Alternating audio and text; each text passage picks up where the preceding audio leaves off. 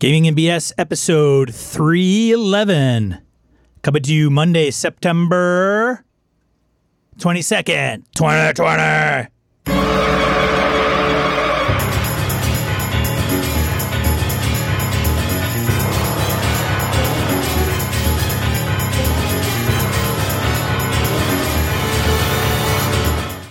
Welcome to Gaming and BS, Tabletop RPG Podcast. I'm Sean. And I'm Brett. Welcome to the show. Welcome back, folks. Sean, I screwed up. It's the 21st today, not the 22nd. PC's like, it's the 21st. I'm like, that's awesome. That's awesome. I'm an idiot. Yeah, we don't need it. That's Brett's fault. I built the notes. Hey, thanks, COVID. Yeah. How the hell are you, Sean? Getting a good game in? How did you kick off Strahd yet? Anything cool? Nothing bad? Nothing? Have you killed Jeff? Saturday in the park. Finished up Mothership. Okay. Man. I told him I was going to do it one way or another, so I finished it up. I narrated the ending, and that was kind of it. I don't know if okay. And then I said, hey, I even gave him the option. I'm like, I could kick off Strahd today, or we could do Mothership. Any changes? No. Finish Mothership. And then I got him into Foundry.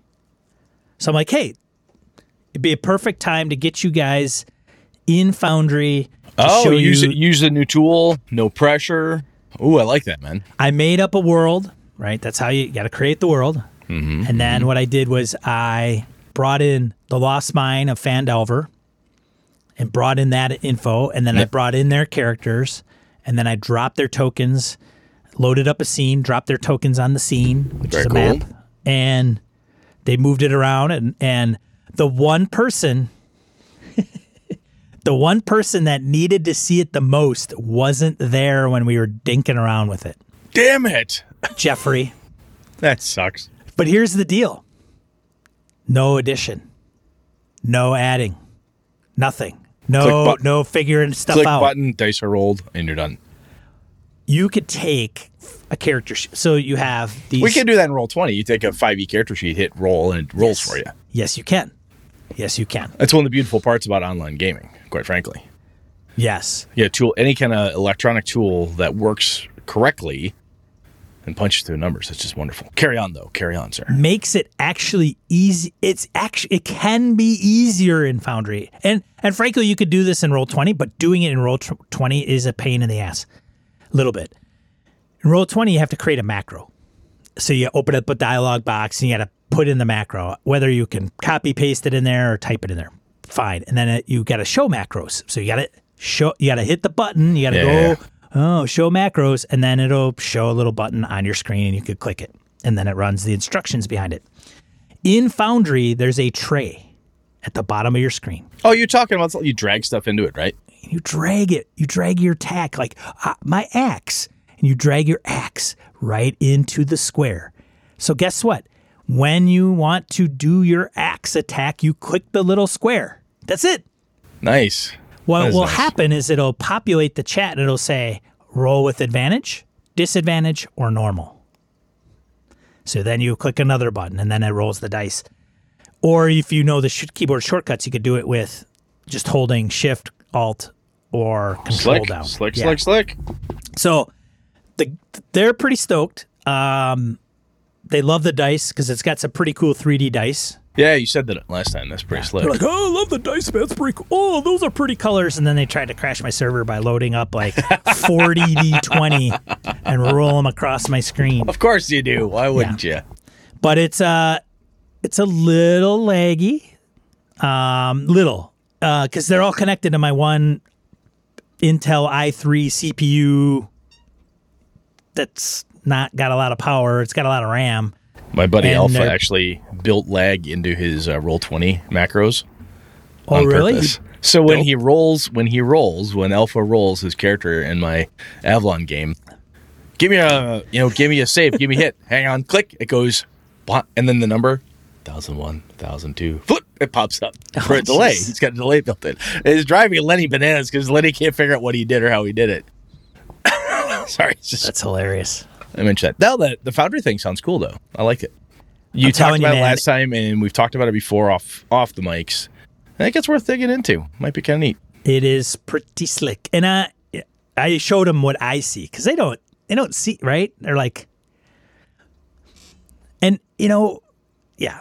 So I said, look, see this? I click here, it comes up with the description. See for the map? If I click this little thing, which you guys don't have access to, if I click this little bookmark thingy, it pulls up all the keyed areas in each part of the map. Quite frankly, the player tools in most of the online gaming systems that I've heard of or seen are not that bad. The Game Master stuff is where the cumbersome is. And if this one is flowing for you, maybe it wouldn't work for me, maybe it wouldn't work for the next person. But hey, if it makes Sean's games go faster, that's awesome. Get out of the way. I like it. Yeah. So that I did. And then Sunday, Hobbs was not prepared to run us through what he was going to run us through. So we played some board games on Board Game Place. I don't know. Sean's probably like jumping up and down. Sean from Tabletop Bellhop. It's the board game website where you can play board games on. It's actually really cool. The guys I work with is a huge board game guy, and he mentioned this to me in an email, and then I can't find the damn email, whatever it is. So if somebody has the link to what that is, I'd love to throw it out there. Board Game Arena. Board Game Arena. There we go. Yeah. There we are. Yep. So, Brett, did you play this weekend?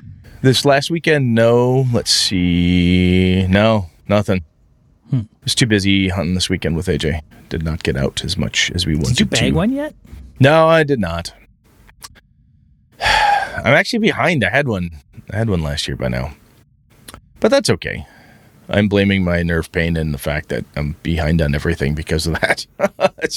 I pretty much lost the entire month of August, which just sucked. Put some deer piss on you?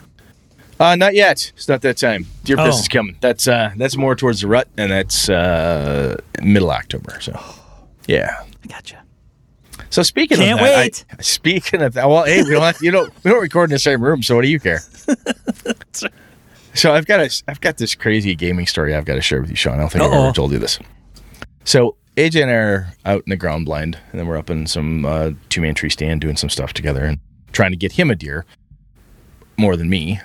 So as we're driving to and from, he says, have you ever had anything that really like crazy, weird, funny, silly happen in a game? Because he was just talking about some crazy shit his friends have done. I said, let me tell you about the time Lenny's character got the nickname Shit Bucket. And he said, what? Let me tell you. So Nick's running this game. It's D&D 5e. And we end up on the wrong side of some Githyanki. Like, not good. We don't realize it. We beat them, beat this small little cadre of them. We kicked the Githyanki's ass. All right, woo, monster beaten, experience points, we're happy. Well, Nick had a pretty good thing going on there, and the Githyanki are pissed. So they start attacking us when we're single or two or three, and we're like, okay, so we're staying in groups, and we're kicking their ass, and we're staying like, fine, we're going to go find out where their base is, go beat the shit out of them. Well, Lenny's character is a young punk guy, and he lips off to the magistrate, and he gets himself arrested, thrown in prison. So his character's down there, no weapons, no armor, no nothing. Githyanki Knight shows up in his cell. And Lenny's like, oh my God, what am I going to do? He looks at me because my character was being the old veteran, and he's the young upstart punk kid. And he's like, man, what would your guy do? I said, grab the piss bucket, man. He goes, oh yeah, there's a chamber pot in here. Does it have like a handle on it? And Nick, not even thinking, goes, yeah. So let's think of it like, 3-gallon bucket with like a metal handle. He's like, great. And he picks it up and he makes this motion like he's swinging it around his head. Oh, no. He's like, fuck that guy. And he's swinging this thing. So we call him Shit Bucket after this because he assaults the Githyanki. Nick's rolling his dice in the open. He can't hit shit. And Lenny's rolling high. Whang! He pounds this Githyanki Knight upside the head with this bucket full of piss and shit. Wham! Stuff is flying everywhere. His character doesn't care. He just doesn't want to die. So he's flinging this thing around. Eventually, Nick says, you know what? The Githyanki leaves. He just fucking portals out of here because this is disgusting. And he just bailed. And AJ looks at me and goes, that's so vile. I said, yeah, but he lived. I don't know if I ever told you that before. It was just no, I have never heard that story. It was one of those moments. AJ brought it up and it came back to me, and I'm like, oh yeah, that was one of those times when creative play, use of what's there, what's in this room. I got a chamber pod, don't I? It has a handle, doesn't it? Yeah. All right, start whipping it around. Centrifugal force, baby. Whang. And we all had this image of this wonderful Githyanki in his Baroque armor and his big blade. I will whack, and just excrement flying everywhere. Yeah. The legacy of Piss Bucket was born. Shit Bucket. Shit Legacy bucket. of Shit Bucket, yes. Don't mistake that, because there is a Piss Bucket, yeah. and then there's Shit Bucket. They're two different people. Two totally different people. I probably should have prefaced that. If you are listening to this with the kids in the room, I apologize. That's should have right. started with that, but... Pee Bucket and Poop Bucket. Yeah, you knew the show was dangerous when you started listening. So anyway, that's all I had. That was the closest thing I had to a gaming moment from this last weekend. But let's go on to Random Encounter before we devolve into let me tell you about my character stories. Random Encounter. All right. Random Encounter, segment of the show where we field voicemails, emails, comments from social media. We've got one from, we're going to kick it off with Todd Crapper from Broken Ruler Games. This is going to be a good one. Here we go. Ready? All right. Hey, Brett, Sean, Todd Crapper here. I was going to actually start writing some of this down on the forums, and then I found myself getting so worked up that I just had to turn the audio on and start recording this. It's about the Descriptions on Demand episode. And yeah, I agree. Calling it Descriptions on Demand sounds very intimidating and everything. But the issue that really kind of struck a chord with me, and I have not calmed down in the couple of days since I listened to the episode, was the comment that some of the BSers were making about how they're okay with providing details on the campaign, the setting, or anything like that, if the game requires it. Like, if it's built into the rules. And I can't help but think, even after a couple of days, what the fuck? It's like, it almost just kind of seems contradictory to what I hear so many other players talking about it. You know, it's almost kind of leading me down this kind of rabbit hole of what is it that's actually bugging me about it. And I think where it's coming down to is this kind of impression is that it almost feels like the game master doesn't get treated like a player in the game. And you see it so often in game text, where it will differentiate between, there's two types of people in this game: the game master and the players. And there just sometimes seems to be this mentality, and like I said, sometimes, where the GM's role is treated like the host of a party. But in doing so, sometimes people forget that the host also wants to be able to enjoy the party, not just constantly running around topping up snacks, and their job is not to make sure that everyone else is having a good time. That is one of their responsibilities, but they get to be there to play the game too. Their role in the game is different, but they're still playing the game. If sourcing the table in a way that works with everybody else, like everyone's willing to pitch in little bits here or there, if that's good and that works for everybody, cool, But it's like, I know for myself, there are times where it's like, I'm not sourcing the table because I'm trying to cheap out, or it's just like, I can't think of anything. It's more of like okay, let's find something that's going to work for you so that I'm not forcing you to try and come up with a situation that might be outside of your cognitive space. So by asking you, something about the tavern that you're going into, I'm giving players the opportunity to have some input so that they're not trying to find a way to force their characters into something that I've put them into. Because the characters are always the main variable in the adventure. Theoretically, if those adventurers are not there in that adventure, terrible bad things are going to happen. But it's like, yeah, sorry, I'm kind of circling out, but going back to it is like, I kind of can't help but wonder if a lot of tables have actually wondered about this and maybe even discussed it in like a session 0. What is the role of the game master in the game if all they're there to do is just read the fucking adventure, enforce the fucking rules, and just do what the fuck we want? Now, just sit there and then top up my drink. So I may be completely wrong on this, but it is one of those things where hearing is just like, oh no, the game master is only allowed to source the table if it's built into the rules. Well, guess who just fucking built it into the rules, boys? The game master, when they decided that they were going to run that game and the players said, yes, I like playing with you. I like how you GM. Let's go for it. If it's something where being sourced for that is not in your comfort zone, totally understandable. It's up to the GM to work with that kind of stuff. But anyways, yeah, so I'm curious to hear your thoughts on this kind of thing. Damn, Oh, man. I love it. That was awesome. When I first heard it, he's like, I got this. And I just got worked up about it. I'm like, oh, here we go. Todd's a pretty even keeled dude, so he's like, that's it. 2 days later, you assholes are going to hear from me. No, that's awesome. I'll tell you what, Todd, one of the things we have not we've talked about this in pieces, but we have not focused attention on role of game master, role of GM, storyteller, DM, whatever it is you want to call them, keeper, guide, whatnot. There is a role that a player takes on at the table, right? And if you comb through last 6 years of episodes, there are lots of times when Sean and I will say, or listeners will write in, I like it when, or I prefer when I'm running, right? I like it when the game master does, so on and so forth. A lot of people have different preferences and so on. But I don't think we've ever really sat down. Because, Sean, we've gone through and said, hey, how do you game master, Brett? How do you game master, Sean? We've kind of picked at each other a little bit over the last 6 years that how we do what we do or what we like to do.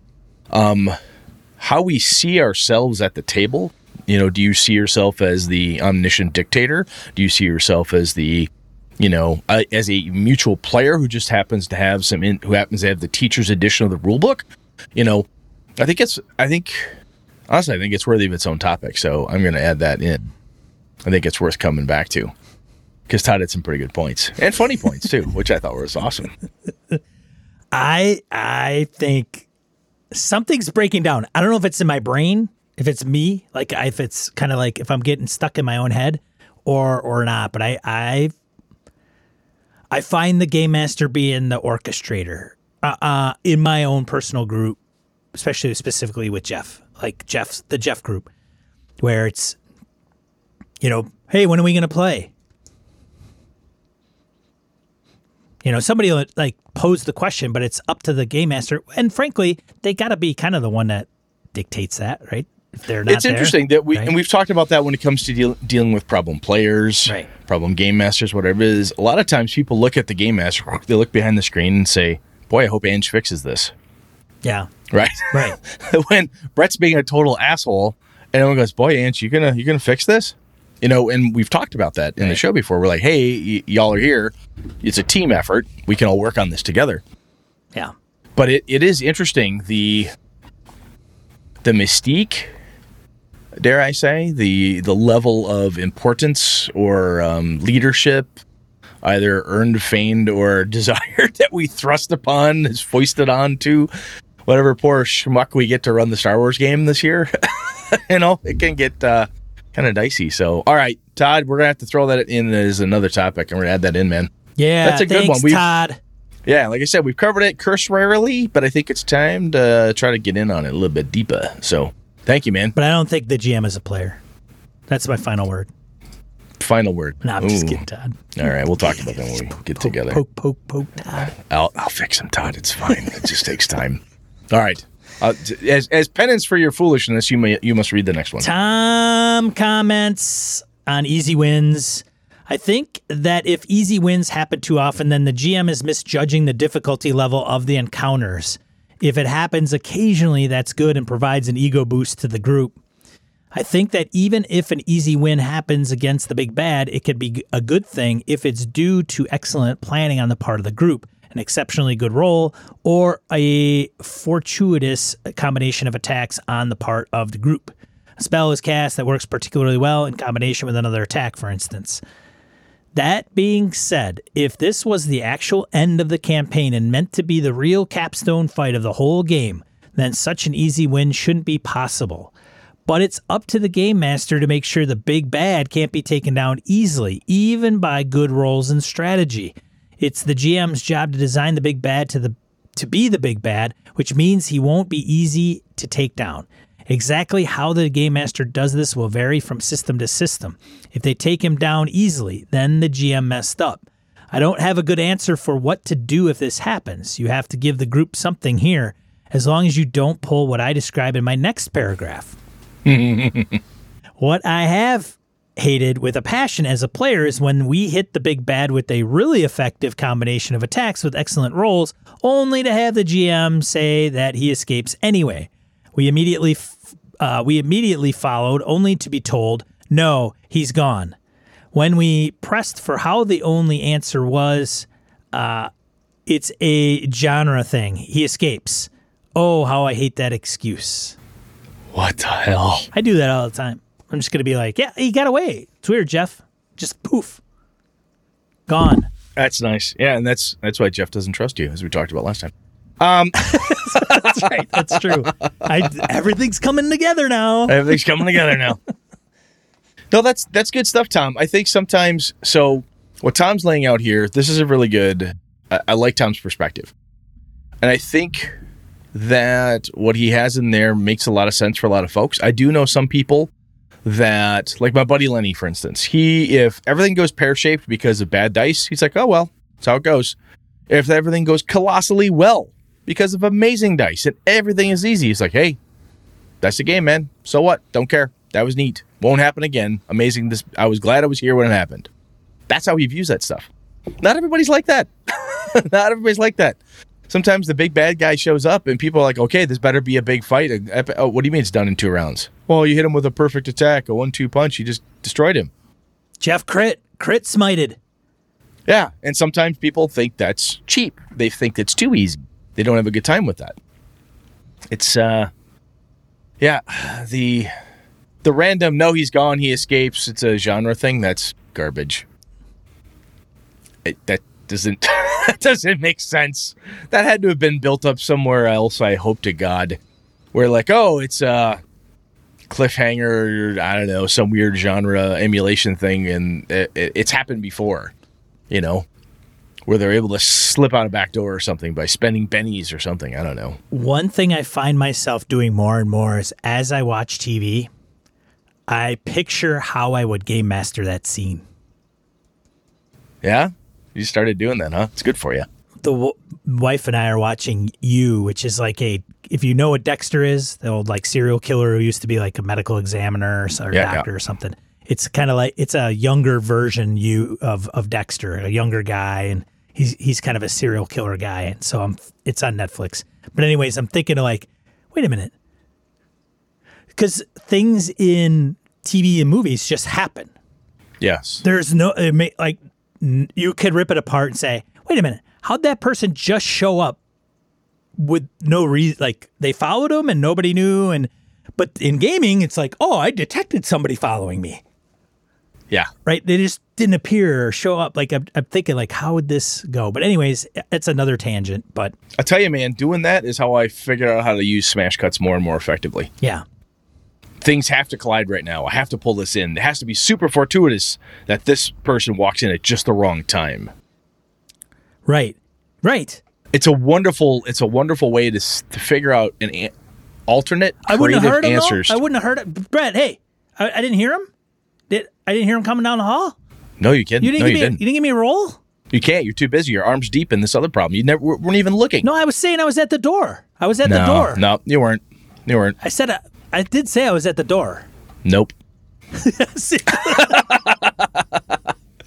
But anyway, the other thing is, in my opinion, watching that type of thing gives you these great alternate creative answers to what's the most interesting thing that could happen right now. Yeah. Right. And sometimes you say, you know that so-and-so always wants to hear them. They're at the door. All of a sudden, you tell them that you hear click, click, click of fast-moving heels down the hallway and the rattle of keys, and next thing you know, they're in the door already. They're turning the tumbler. Well, how'd they get there so fast? They hauled ass down the room, man. What are you gonna do? You can stand here and question me, or you can do something. What do you want to do? Right? So, anyway, I love that stuff. I say that because, and to bring it back to Tom, or to Tom's, like, okay, how do I ham fist it, a little bit, right? Yeah, I hear you. So, anyways. Thank you, Tom. Thanks for writing in. Yeah, thanks, Tom. All right, I'll read the next one. What we got? Bingo continues with easy wins. Sometimes people just don't want to know their characters can't kick some ass. They want to experience it. As characters gain level, players rightfully want to feel that their characters are becoming more effective. This cannot be expressed solely through fighting more powerful creatures. We can get a certain amount of satisfaction from knowing your party just defeated a foe they couldn't possibly defeat 6 months before. That satisfaction is very abstract. After all, the amount of stress and effort that went into the fight was about the same that went into the fight against weaker foes a few months before. So while the players know their characters are more powerful based on the foe, the experience is the same as it was before. That's why it's important to have easy wins, especially but not exclusively against old foes. Getting the opportunity to fight old foes at new, higher levels can be so much more satisfying because you have those old fights as a frame of reference. Facing 3 ogres that just trounce them, facing 3 ogres and just trouncing them is really satisfying when you remember that 6 months ago the same challenge almost resulted in a TPK. It's also just fun to tear through large numbers of weak foes. It gives players a sense of progress, and of course, it tickles the thrill of power.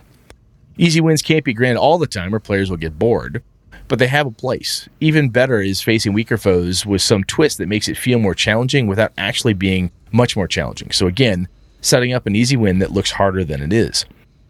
I know as a player that I've always found it frustrating to get characters more and more powerful, but every single encounter is just as tough as always. You need the easy wins sometimes. I tell you, man, I think I've mentioned this before. I had a guy I used to game master for me quite a bit, John. And John had this approach that every encounter was equal to the party. He had his own concept of balance. And the problem was every encounter is a fight to the death, constantly, all the time. You walk into a room, we're 15th and 20th level 2nd edition AD&D characters, and there's a pink gnome standing in the middle of the room with a chartreuse hat. Okay, that's an actual description. The pink gnome with the chartreuse hat can beat the ever-living fuck out of the entire party if we don't band together. Oh, man, these ideas, I should just be writing these down. I got to listen to more of our shows. Yeah, it's interesting for a while, but after room 100 of a mega dungeon, you're like, just fucking shoot me. Yeah. Everything's a challenge all the time. Every fight's a fight to the freaking death. Really, man? So he changed up. His style changed as he realized he was losing the audience, as it were. And that's a piece that I've learned from John over the years. I look back and say, you know what? Not every fight's a fight to the death. Not every battle has to be this wonderful, super dead nuts on. Oh my God, I think skin of our teeth is the only way we'll get out of here. That gets old in a hurry. Yeah. So, anyway, good stuff though, Bingo. Thanks for writing in. Yeah, that's Bingo. Good. I like this outline. I think this basically, if anyone says, "Hey, could you sum up that show?" I'll just direct them to this reply from Bingo, because this is pretty much the entire show in 2 or 3 paragraphs, which is how most of our shows can be summed up. But anyway, over to you, Sean. Laramie. This guy writes in comments on easy wins. A lot of good stuff, both in the episode and above. I feel easy wins dovetail into one of what I consider the most underrated elements in RPGs, and what was mentioned on the show after the Demi-Lich was wiped out. Morale. If the BBG or a BBG gets taken down, that's a game changed. I had a level boss in a dungeon get taken out in the surprise round. Sneak back attacks, prep spells, and ranged attacks. As soon as the room full of mooks knew the group was there, it was because the boss man was dead and the party was standing at the ready for the slaughter. The whole cavern just set down their weapons. And in my games, that's a successful encounter, full XP. BBG is big bad guy. Big bad guy. Yeah, thanks, Laramie. Laramie, one of the things you mentioned morale. we've talked about that a little bit. I just mentioned it, right? Not every fight's a fight to the death. And it is with Brett. It is with me all the time. Every battle is a fight to the death. I was explaining this to AJ and Lana a while back. We were talking about combats and encounters. And they had encountered some bad guys in Middle-earth in the Merc game I'm running. And they figured out that, they could beat them into submission or they could get them to surrender. They didn't have to kill all the bandits. They thought that was pretty handy. They said, well, there's a thing that people don't use very much, and I never used it when I was a kid, was morale.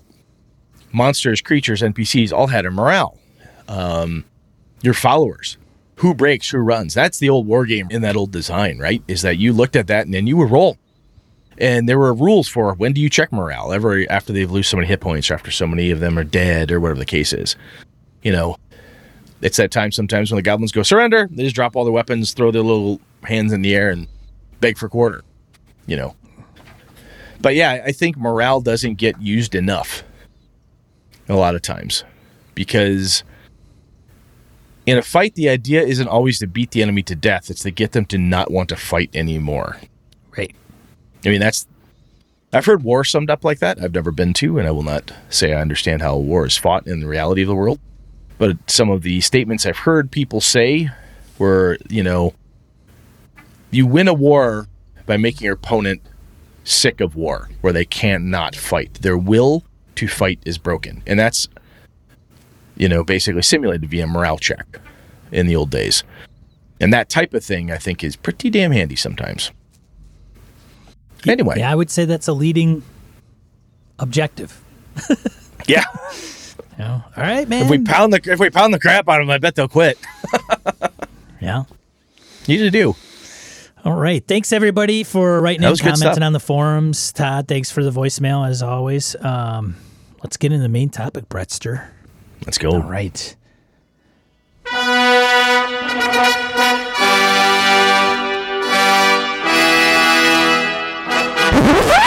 All right. Dominican posted this in our forums.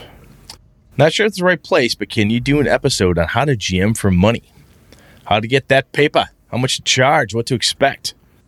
We talked about this a little bit when we first brought this up, and here's the topic. So I'm going to hit Sean with a gut check question here.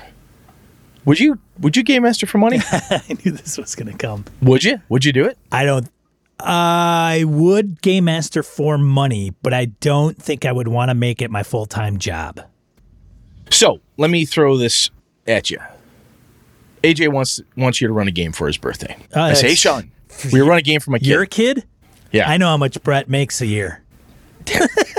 Damn it. I used to. I don't know how much he makes. No, well, I know it's more than me. So I also know I got a lot of kids. And hey, taxes is terrible. I don't hear that, Brett. I only hear one side of the story. Anyway, someone nicer than me. Somebody else's says, hey, kid.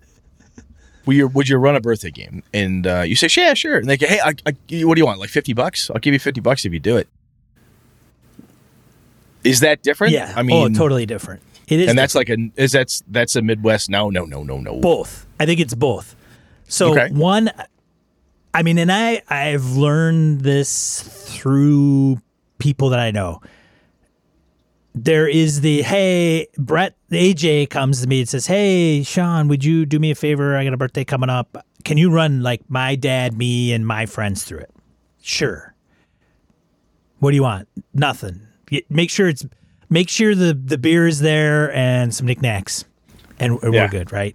Yep. But if you become what I would consider a professional game master, that you are going to charge people money to run, whatever, then that's a different story. Then I think it's like you are engaging somebody to hire.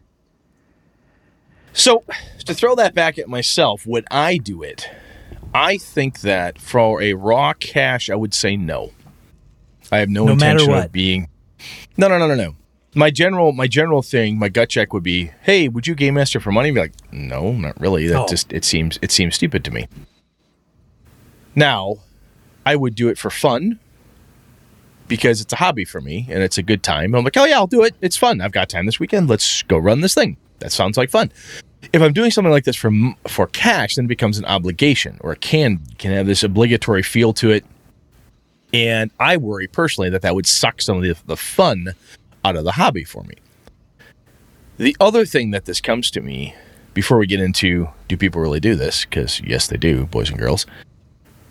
Sean, have you ever game mastered long enough to get a free badge at a con? Yes. So you've gamed for money. I guess. If it's $100 badge, dude, that's $100. Yeah, I suppose.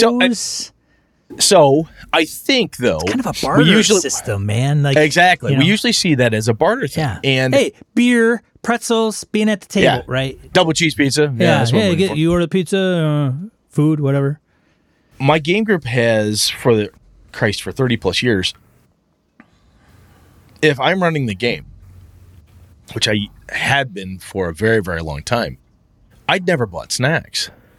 I'd bring a drink, but everybody else supplied everything because there was like 7, 8, 9, 10, 12, 13 at one point. All these people would show up. And like, you are providing all this stuff, this Game Master stuff. We'll take care of the food and drinks. Cool. Fun by me. That was the little, bit of trade-off. I didn't have to do that. When I go up this weekend, actually, I'm heading up to see some of my friends and do some gaming. So I'll crash at Nick's place. And when we run, somebody else will bring food and snacks, and I don't do that. It's because you're running. That's fine. If Alpha's running at his place, he always does like, hey, he's going to set up all this food. So we're like, damn it, Alpha, you son of a bitch. Okay, we're bringing beer. We got to bring this. We got to bring, what do you need? Well, I could use good. We plug them. We fill up with coffee. We, set the stage. It's always a barter. Is how it's always been for me in the hobby. It's like, hey, if you're willing to game master for us, I feel like then that's great. Sit down. You have enough to worry about. We'll cook. We'll take care of food and drinks. We'll make sure everybody's got a good time, has a good place to play, blah, blah, blah. Just show up, be your cool self, and run for us. I've never thought about, what the hell would I even charge? That's never even come up to me. And when we first hit this topic, Sean and I talked about offline, and I'm like, do people do this? Then I remember, wait a minute. I think our buddy Rob does this. Whelan? Yeah, Whelan has done it. And I know other people have. Because you've mentioned there's a website that has them. Yeah, so Sean, tell me more. Tell me more about it. You've done a little bit of homework on this. And honestly baffles me that there's even a demand for it. That somebody would say, hey, I'll give you $150 or whatever the hell. I don't even know what the going rate is. But if I said, hey, I'll give you a couple $100 to run a game, I'm like, really? Oh, okay. I feel cheap. I feel like I shouldn't do that. Like it's against some weird code of honor or something. I don't know, man. It just feels weird to me. But anyway, what have you found out? So there's a website that's out there. We'll have it in die roll, the link. It's called Start Playing. I came across it because I'm like, I'm going to just Google something and see like professional game mastering. And I found this website and I saw Robert Aducci on there. And if you don't know who Robert is, he does some AL work. I think he does some production work for Misdirected Marks shows. And then Chris Hussey was on there, and he's been on Fear the Boot, and he does some Twitch AP games. Big Savage Worlds guy. They were like, I was scrolling through them. Like, I wonder if I know anybody. Oh, look at those two guys. And you can register as a person that wants to like hire somebody. They got a little bio, and I guess you pick like them. It doesn't say the rate or anything that I know of. And I don't know if it's just hey, I saw your stuff on this website and I was wondering if I could hire you to run this game. Chris Hussey. Yeah. For us. And then you start negotiating that. So in my vision of this, having worked with a lot of independent contractors and things of that nature, entrepreneurs and the like, it's not any different than if you become a freelance X, a freelance Y, whatever it is.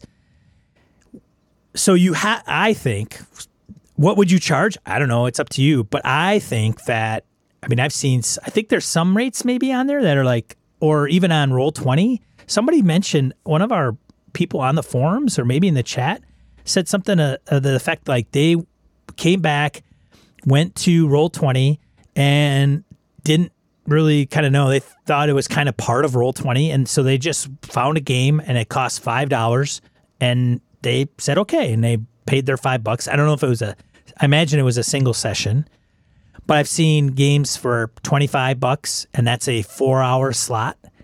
The thing is that, you get 5 or 6 players. That's $125. That's 4 hours. It's not a lot of money. No, it's not. You take out. This is not retirement cash. This isn't like, you know what, I could quit my gig and do this for a living. Right. So and I say that in, I know some trades people that do plumbing, electrical on the side, or they're independent contractors. Yep. They charge like $60 an hour, which is still fairly reasonable in the U.S. In Wisconsin. I have always when I have done anything that I've done professionally as a side job at some point, like when I wrote some software manuals, right? I charge $100 an hour, right? Because it's my free time, and my free time is worth money to me. But there isn't a ton of gamers that are going to sit down and go, I'm going to pay you $400. Me, Sean, I'm going to pay you $400. That's different. Yeah. I mean, I Brett, paying Brett. Now, if I want to have maybe Chris Perkins run something for me, or as a good game master, for Christ's sake, it could be worth anything. Do you remember the old Dragon magazine days? Oh yeah, it used to be in paper copy. Yeah. Hey, do you ever remember reading in the forums and the letters to the editor about the DMs trying to charge their players, like in the 80s? So this is not a new thing. Well, I think this has been around for a very long time, of game masters saying, I do all the work, god damn it, I should get compensated for this. Well, I think that's where the rub is. I know a guy that's in town here with us, Brett. Yeah.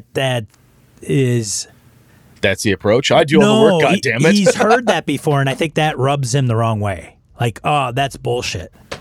I'm just saying that was when, if I remember my old Dragon magazines correctly, I remember reading through this and going, you have the audacity to charge your players? Right. Aren't you doing this for fun? Well, this is weird to me. And because these guys were not talking about, and I'm saying guys quite honestly because I don't remember any of them at the time being women. But these guys were not saying at a con, a pickup game. The conversations I recall reading, and I'll have to go back and parse through my PDFs and whatnot and see if I can find them still. They're talking about like their regular group. Yeah. That'd be like me going back to my crew and saying, Lenny, Alpha, Zave, JR, Nick, Beta, I've been running for about 30 years, $5 a game. Let's say 10 an hour with inflation. Here's a bill. That's a good way to get shot. I can't see looking at my friends or anybody I've gamed with and said, you owe me money for running a game. Now, again, that is part of what was weird at that time was people saying, I'm doing all the work, goddammit. I should get paid. But now we're talking about kind of a flip on this is saying, I'm going to do all the work and set up a game for you to play. And I'm telling you up front that there's a charge for this. I'll be on Forge. I'll be on Roll20. I'll have all of this stuff set up. We'll run a 4-hour game, $5 a shot, blah, blah, blah. It's a session zero approach now, right? Saying, hey, I'll do this for you, but it is my free time. My free time is worth money. I have a skill that you don't have or that you want to participate in, So maybe I'm okay with it in a way, but there's still, it's not, I just don't think it's for Brett, man. I just don't think it's for Well, I think that's the rub and so going back to Todd's voicemail and him saying, well, the game master's a player too, and there's a collaboration piece of it. Now you start throwing money into this circle. Does that change the dynamic? And I would say, hells yes, it does. Totally. Now, wait a minute. Now I'm paying you to landscape my my outside of my house, or I'm paying you to fix my plumbing, and if it doesn't work, well, I'm going to call you back. I've got it's called recourse. So if I hire a game master to come in and run a game, I'm going to have a certain level of expectation, especially if I'm paying them. So, okay. So hey, this is what I always say to some of my players. You get what you pay for. I've said that whenever I hear somebody bitch about Facebook, I'm like, yeah, you know what you should do? You should call them and get all your fucking money back. That's what you should do. Yeah, right. Oh, hey, that's right. God damn that free service I've never paid for.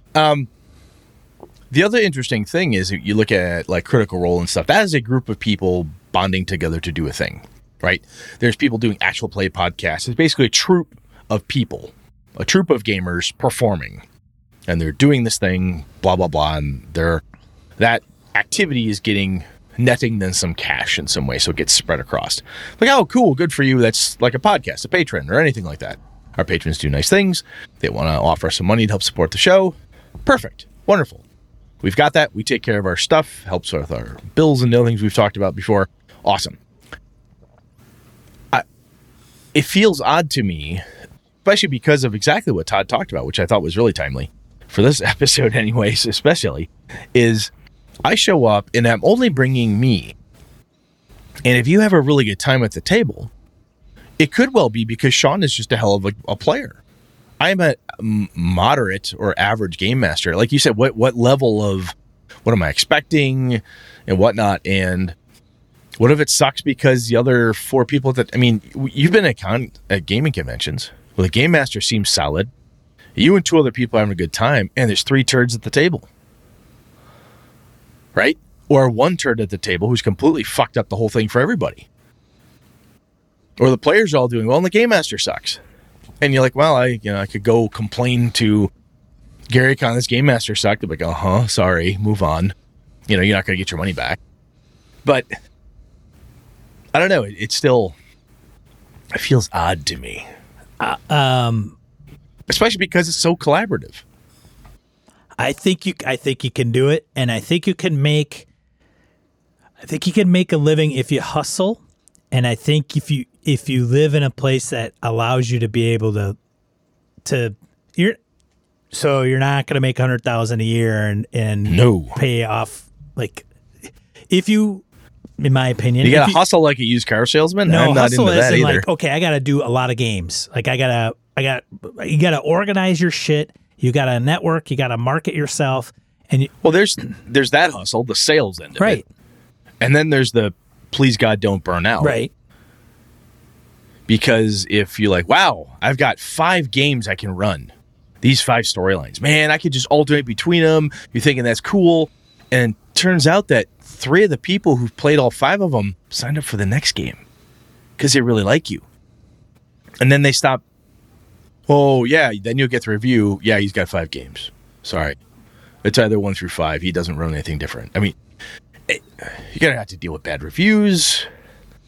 All that crap. I'm gonna see if I could pull it off. I'm gonna go on this professional, like, hey, you want to? Are you serious? Yeah, I'm gonna go on there. And I'm this? gonna put like, hey, man, I get paid $100 an hour, and see if somebody bites.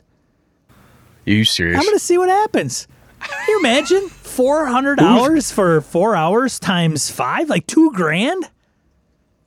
Especially if you set the game up right, half of it's just players bickering. But with each other. This is one thing some people don't understand, and I've explored this because I've wanted to venture out on my own, and there's some things that I haven't been able to align here in order to make this happen.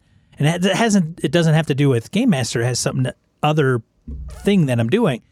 But what typically happens is we're very humble. Most people are humble, so they're like, oh, so if you ask somebody to do something for you, that either say, oh, it's okay, man, I'm going to come in and do you a favor. It's no big deal. Like, if I had Hobbs, so Hobbs is a big water softener guy. He works for a company. And I say, Hobbs, will you do my water softener? He says, sure, man, no problem. And I say, great. How much do I pay? How much do you charge? And he goes, oh, no, it's for you. No, I'm going to pay you because I want you to do it right. And I want to value your time and I want to pay you. So tell me what it's worth and I will, it's not a problem, whatever it is.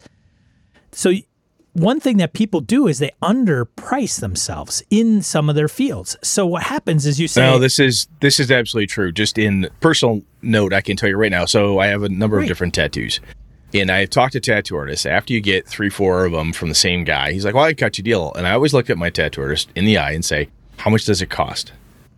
And last guy I was working with was Mike. He was going to do the yoke across my neck from shoulder to shoulder under my shirt here. And he said, well, it's going to be, I can't remember what the hell it was. He said, but I could probably, I said, Mike, that's what it costs. I said, if I don't have the cash, I will come back when I do. I'm going to get this done. But for God's sakes, don't short yourself just for me. Right. I'm one dude. There's a small town in Wisconsin, man. If you're losing money on me, then you're also losing money from the other person who's not in the chair right now. I said, don't do that. Don't do that. And I know myself, somebody will say, hey, you're really good at what you do. For my day job, like, well, I try, blah, blah, blah, which is a stupid self-deprecating thing that we all do. Lots of folks do, because we're raised to try to be humble and not brag or be arrogant. When at the end of the day, if you step back, go, I think I'm pretty fucking good at what I do. And then it kind of shows based on success and da-da-da-da-da. Yeah, I'm good at this. That's a hard thing to say out loud, though.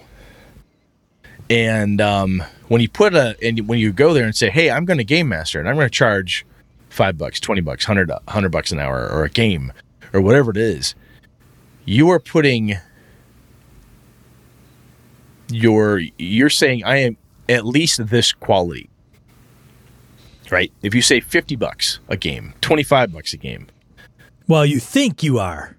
You think you're at least this, right? So to your point, I mean, people will undervalue themselves naturally, yes. But there's a level of performance you've got to hit, though, man. I know guys that are in mastermind groups, and they're very well connected, and they're with people that are very well-to-do, and they start out in consulting, and they'll start out and they say, well, I charge $50 an hour for podcast consulting. The first thing they tell the person in their mastermind is you're charging way too low. You need to double, triple your rate. Really? Because there's also something to be said of, all right, Brett, I'm going to pull up to your house and I'm going to get you this 2021 Harley Davidson, decked out, fully loaded. Yeah. I'm going to sell it to you for $5,000. That's insane. Why is it insane though? What? But here, it's $5,000. I'm just going to sell it to you. It's $5,000. It's yours. It's $25,000-$30,000 bike, but I'm going to sell it to you for $5,000. Yeah, my first thought is, how hot is this thing? Hot? Is it really? It's is not it really hot. what I expect? Come on, Brett. Is Don't it insult me. really that I didn't good? steal it. Yeah. I didn't steal it. You get worried. if you're going to get quality. Something wrong for that. with it. What's wrong? What's wrong with this thing? Is it a lemon? Is it busted? Is it stolen? You say it's not stolen. All right, give me the VIN. Oh, the VIN's been scratched off. That's nice. Yeah. Makes you wonder. So there's a balance, and they say if you get too busy or overwhelmed, you raise your rate. It trims that off. You get a different level of seriousness, a different level of clientele. You get we talked about that with gaming cons too, right? If your gaming convention, you get a free con. I don't have any, I guess I could go, but you don't have any investment. That's why some cons charge for events. Or they charge for events, or the admission cost to get into the con is quote unquote exorbitant for some people. And that's because they're like, look, this is the type of gamer I want to attract, and money is one way to do that. Yeah. It's a filtering tool. Which is goofy because it is a filtering tool. And I get it from a businessy sense, but from the hobby, fun, have a good time, because this is a hobby. I don't know. It's different when you're hiring somebody, though. It is. Because you're hiring somebody to come in and do all this stuff. Now, having said that, when Dominican posts this, how to GM for money, I think the key factors with this is you have to run it like a business. You can't be game master guy who buys the game store just so that he could play his or her games at a location other than their house, and then their game store sucks. Yeah, you've got to be pro. And by pro, that's acting as a professional. You have to understand your crew. You can't slip and do dick and fart jokes. If that's not acceptable, you have to have, these are standards. This is what I do. Got costs to cover. Like Sean mentioned, you got to You got a car that you got to get back and forth to. You got prep. You've got books that you have to buy. Stuff that goes. Do you have do you do different rates for new gamers who've never done this before? Maybe you do. It depends. Super experienced gamers. I don't know. It depends who's using it. And this is a piece I don't know enough about. Who hires these people? Is it, I live in middle of BFE and I need a hand. I don't have anybody to game with, or people who are brand new to AJ, birthday party. Wants his dad to Steele. play with him, not his dad to run for him. Well, I brought one of the reasons I brought up the birthday party thing is Chris Steele, friend of the show, awesome dude, all around guy. Oh, by the way, Chris and his wife just had their second baby not that long ago. Oh, so congratulations, you two awesome people, great parents. But anyway, so Chris and I were chatting a couple years ago, actually, at GaryCon. He was at a gaming shop or something, and some mom saw him talking to the kids about gaming and whatever, and said, "Hey, could you run a birthday party game?" He's like, "Okay, sure." And she tried to give him money. He's like, "No, I'm not taking money for this. That just seems silly," type of thing. And we talked about it. He's like, "Should I have taken? Do we get paid for this? Is this weird?" And at the time, it wasn't like. It was like, "Hey, would you do this as a favor?" Sure. But what we're talking about here is if you're going to do this for cash, I believe you're absolutely right, Sean. If you want to do this, you have to approach it like a job. This isn't, it's your second job. Maybe it's your third job. Maybe it's a hobby job, whatever, but it's a goddamn job. You better be early or on time with the latest. First one in, last one out. That's got to be your mode, right? And you've got to give it, and you got to give it your all. And you can't overextend yourself, which is another thing that we tend to do. Sean and I have talked about this before. Boy, we want to do this huge thing. We go, fuck, we don't have any time for that. I want to. I don't have time because of scheduling. I'm getting better at saying no. But that's another piece, is that if you really want to do something, you may have to, if you want to make a go of this and make it be a thing you do, you may well have to say, I run at cons, and in order to promote myself and the fact that I do this for a job, and I don't run regular pickup games with my friends, or I only do this periodically. It may well change your entire gaming dynamic, and that may sound hyperbole, but it could mess things up. It becomes a profession, and if you love doing it, and it's like, well, if you find something that you love and you can get paid for it, then it's no longer work or it's no longer a job. But the fact of the matter is, if you're going, in my humble opinion, is that you got to have your ducks in a row, because the thing is with the money exchange that we're really getting at is there's a contract that's involved. That's what it is. Like, I am paying you money, and in return, you are giving me a service. Yep. And when you do that, you it's different. It goes different than barter. It goes different than I'm running it for my friends and they buy me chips, or they bought me a module like from Forgotten Realms for me to run for them. It's a completely different ballgame. And I think what you got to do is you got to have a contract that I think you go on this site, you register it. You have to understand your limitations. You have to find your focus and your niche. Like, and I was posing this before you got on, Brett. I started saying, hey, we're going to talk about this tonight. And I said, hey, would you want to become a professional game master? Somebody like, yeah. And then what would you do? Would you run one? Like, my forte is D&D. I'm 5e guy all day long, right? Or am I, 2 or 3? Like, here's my top 2 or 3. You pick. This is my forte.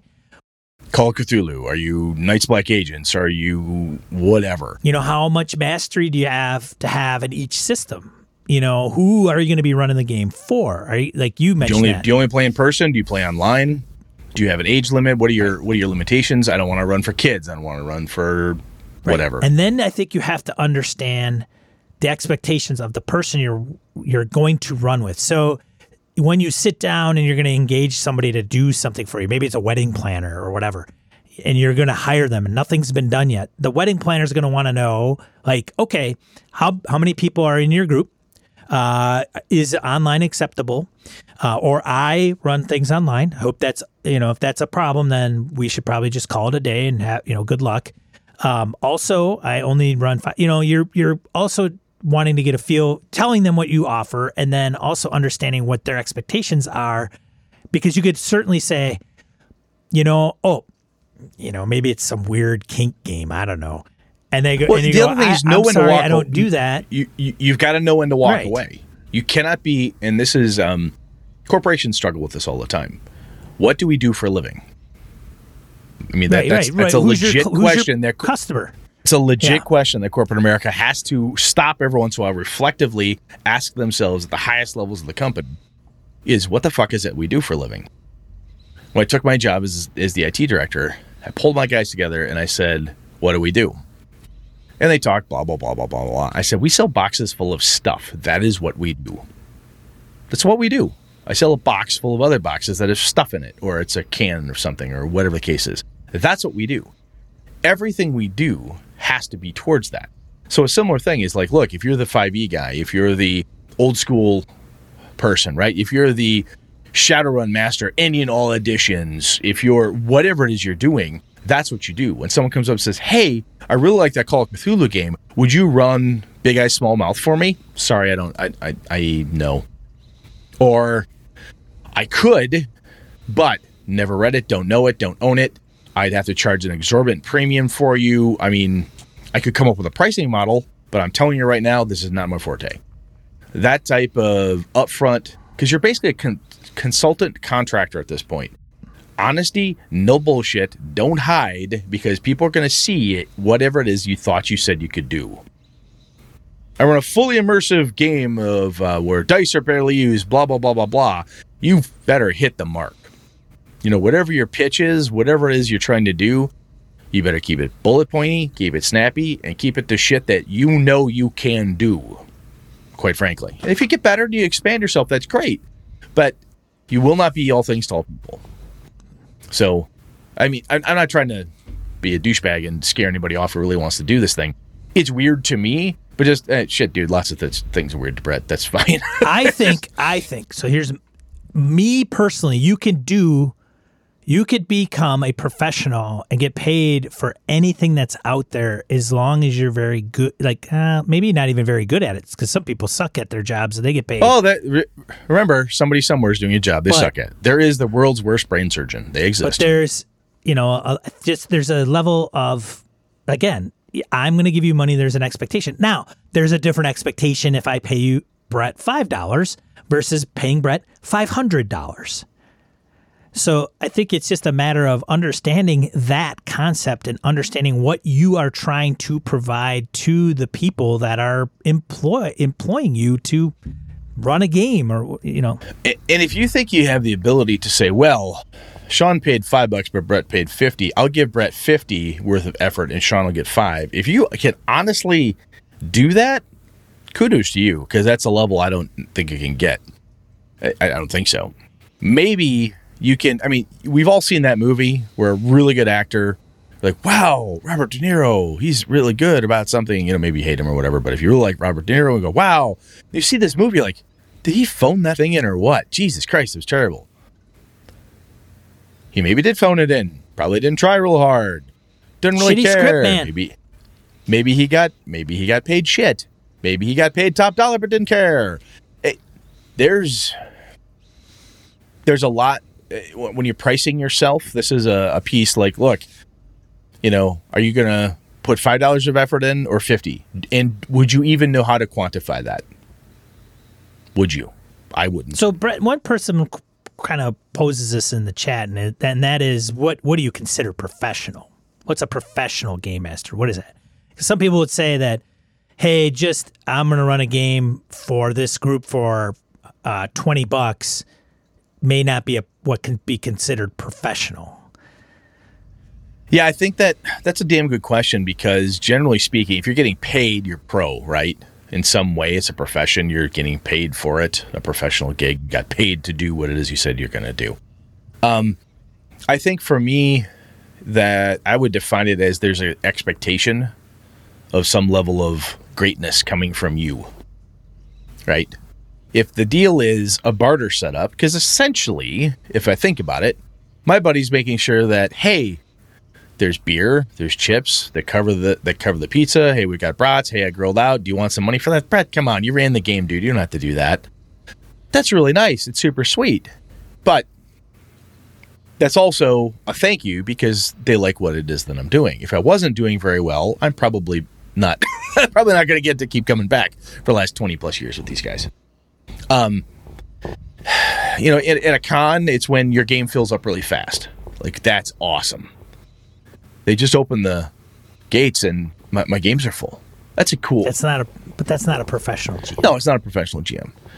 But I think it comes down to getting paid, having an expectation around you need to I don't know, man. You need to hit a mark somewhere.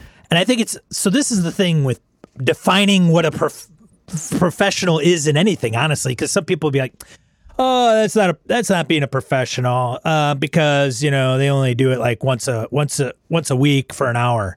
I think it depends on what they're doing.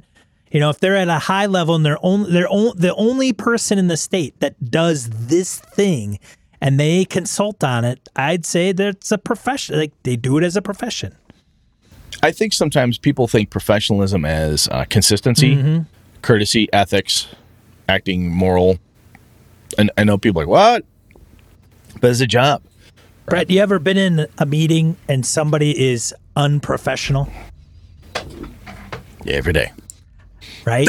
But they're getting paid Somebody to do somewhere. something. So but why do you consider them acting in an unprofessional manner? So I say every day, like that's obviously hyperbole. But I have been cussed out, like literally called a motherfucker by a C-level executive. That is unprofessional. Right. As you do not call me motherfucker in front of 20 other people. That does not go well for me or you, because then I quit and then you're left holding the bag with a huge goddamn project. I have watched people dress other people down like that, you know, tear people apart. I watched a C-level executive make someone cry in public. No, that's bullying, so on and so forth. That is unprofessional. I've watched people lie. When you say, you said this, no, I didn't, and they just hold their ground. You have them caught in a lie, and nope. They twist, they throw people under the bus. It's not my fault, it's her fault. No longer is a team, right? But if you know somebody and you go, that's a consummate professional. When we talk about professional, it's a full picture kind of thing. Like, it doesn't have to be just getting money, or it's an attitude. It's a level of composure. It's and getting paid and doing well at something you know. So I think when you say a professional game master, that encompasses a lot of things. So when we sit here and go, just because you get paid doesn't make you a professional, because you could get paid. That's very true. That's very, very true, I think. And not professional totally. Yep. to doing that thing, right? Yeah, I think there's books and articles and seminars and YouTube videos out there around, you know, being a consultant. You know, that's the type of skills you need. Just knowing how to run D&D is not enough.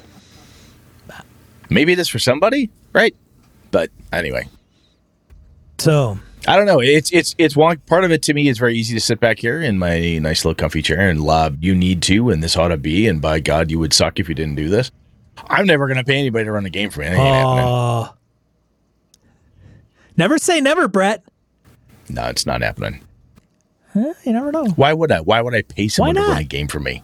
What you wouldn't pay like run my own damn game. You want so this is the nice thing about cons, right? You get to play with these great people that are like, you know, if Ed Greenwood he's going to come in and run a Forgotten Realms game or insert like, that'd be cool. Hey, and it's going to be for you and Lenny and Alpha, Beta.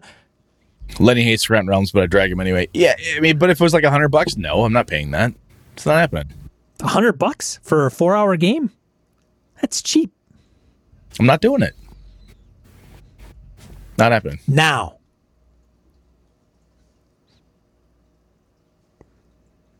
Could happen. I mean, what if the AJ said, "Hey Dad, I want to play with you."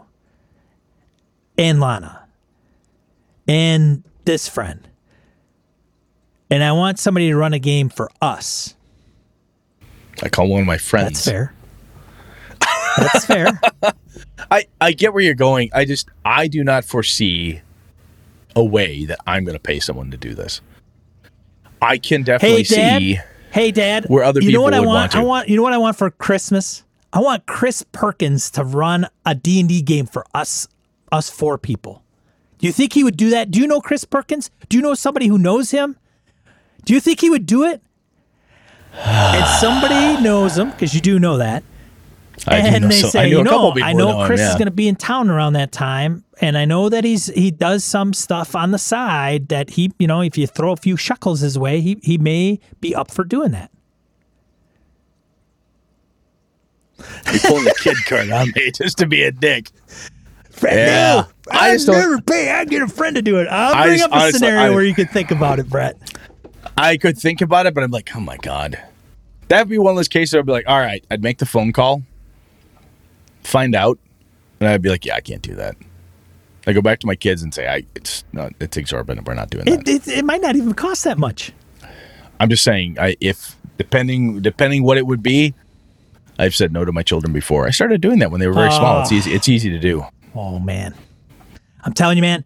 I won't bring it up, but there are times when those situations change a lot. I understand. And if I'm wrong when I'm 65, I'll tell you I was wrong at that point. We got it recorded in 4 different spots. Like we're good. Charity's another thing though, right? Yeah. You do charity. Like I'm going to run charity games come like probably March-ish. Yeah, for me, I get the concept or whatever. Part of probably what has a bad taste in my mouth is the old argument that my friends should be paying me. Yeah, right. I mean, I'm going to tell Jeff and those guys, look, here's the deal. You've been getting off for free. You've been on this free ride for a long time. For how many years? Yeah. Yeah. A little sugar Sean's way. That's what we need. Yeah. All right. That's why sometimes I get bent out of shape about this crap when Jeff's pissing and moaning about something. I'll be like, hey, man, come on now. What do you want for nothing? Your money back? Let's move on. I think we've pounded this sucker here. Yeah, I think so too. So if you are interested in becoming a professional game master and you would like some professional coaching or training in order to become that professional game master, we have professionalgamemastercoaches.com. Head over there right now, and for the low price of $99, we have a website set up. It's online course. The first part of it is getting past Brett telling you what the fuck is wrong with you. Why would you do this? This is stupid. If you get past that, then you move on to Sean, who tells you how to be a consultant. I'm Sean, and I'm going to be your personal professional game master coach. I will show you how to become a professional game master in 5 easy steps. We got to get the dungeon bastard out of retirement and pull him into this shtick. That's what we got to do. All right. Folks, I don't know what anybody else thinks about this. Is this a thing? Is any of our listeners doing this? Is this a thing people are doing?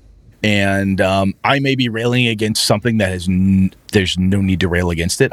Honestly, I don't give a shit. If people do it, and they're like, hey, I'm having fun. Yeah, man, I make $1,000 a year doing this thing. I make $10,000 a year. Oh, yeah, it's really fun. I get to do that. Cool. I don't see a need for me. That's fine. If you're doing it and it's fun, that'd be great. However, if there's a listener out there and like, yeah, man, Brett, you dumbass, I'm doing this. Tell us what you're doing, how you got into it, and how it's working for you. That'd be really cool, because that's an insight I just don't have. Like I said, I probably have old grognard vision goggles on with this thing, but I can definitely see it's a different world out there, kids today and all that stuff. So let us know what you think. Maybe Sean's probably right and I'm wrong. There's no right or wrong, Brett. All right. And then a die roll. Die roll 2d4 miscellaneous points, game and a geekery we want to bring to you. First one, start playing. I'll put these out there. Tabletop RPGs run by professional game masters. If you haven't checked it out, by all means, feel free to do so. I don't think there's any cost to it. Although the person that I just dropped something. The person that I got an email when I registered, and it was like, hey, I like to talk to the folks that register on my website. here's my calendar, schedule a time. So I'm like, interesting. Okay, maybe I guess I'll see where that goes. Yeah, AWOL Trooper just registered a new game on Start Playing. All right, interesting. Anyways, second one from Zero Rules on Twitter. We know him as Larry Hollis. From Nightmares, D100 ends unsettling items for sci-fi RPGs. Check that out. Especially if you're running something like Mothership or Alien or whatever. Unearth such wonders as a warm thermos filled with fragrant coffee. If consumed, texture is chunky and bristling with tiny bones. Oh, this is good.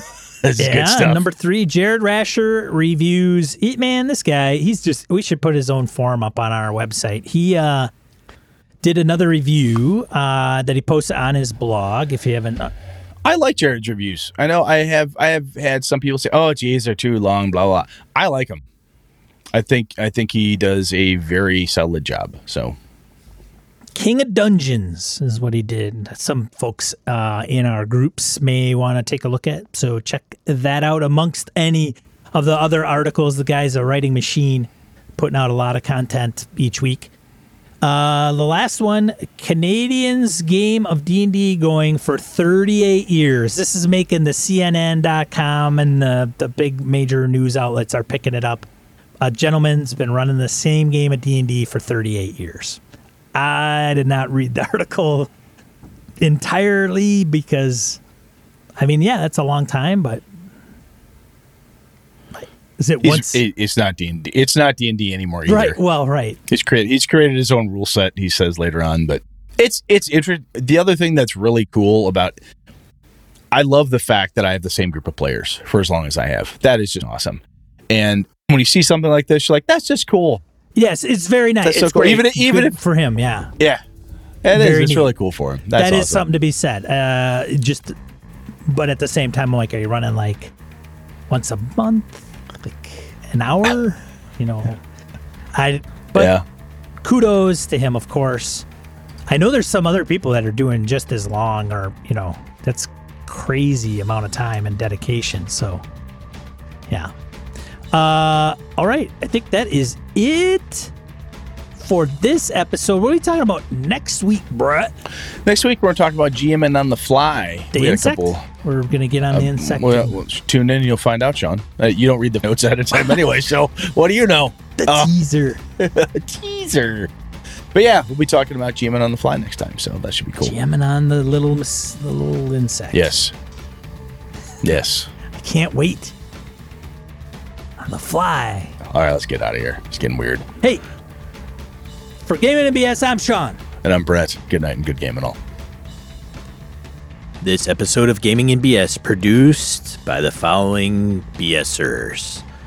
Graham Meinert, Corey Wynn, Aaron Ralia, Curtis Takahashi, Joe Swick, Rich Wishon, Mirko Froelich, Corey Welsh, Brett Pazinski, Ed Nyes, Adam Grosjean, Josh Wallace, Chad Gleeman, Quigley Malcolm, Larry Hollis, Obscurus Dominus, Isaiah Aries Christian, The Duke in Purple, Jay Plata, Phil McClory, $1 Adventure Frameworks, Jason Weeb, Daniel Garrett, Jim Ingram, Curtis Hinson, Mike Hess Jr., Ghost GM, Mark Sohm, Who's Carl, Eric Telvola, Henry Newcomb, Melissa Bashinsky, Harrigan, David F. Baylog, Brian Rumble, Jeff Goad, Corey Gonzalez, Niall Diamond, John Kayward, Andy Olson, Eric Avia, Perry Besor, Laramie Wall, Brian Kurtz, Robert Nemeth, George Sedgwick, Eric Salzwedel, Angus, Jeff Seifert, Howard Bishop, Craig, Sky, Thomas Hook, Mark Richmond, Jim Fitzpatrick, Old Scouser Roleplaying, Ron Bishop, Craig Huber, Dan the Valley, C.W. Mellencamp, Pure Mongrel, Mark Tasaka, Stefan Dragonspawn, Tony Sugarloaf Baker,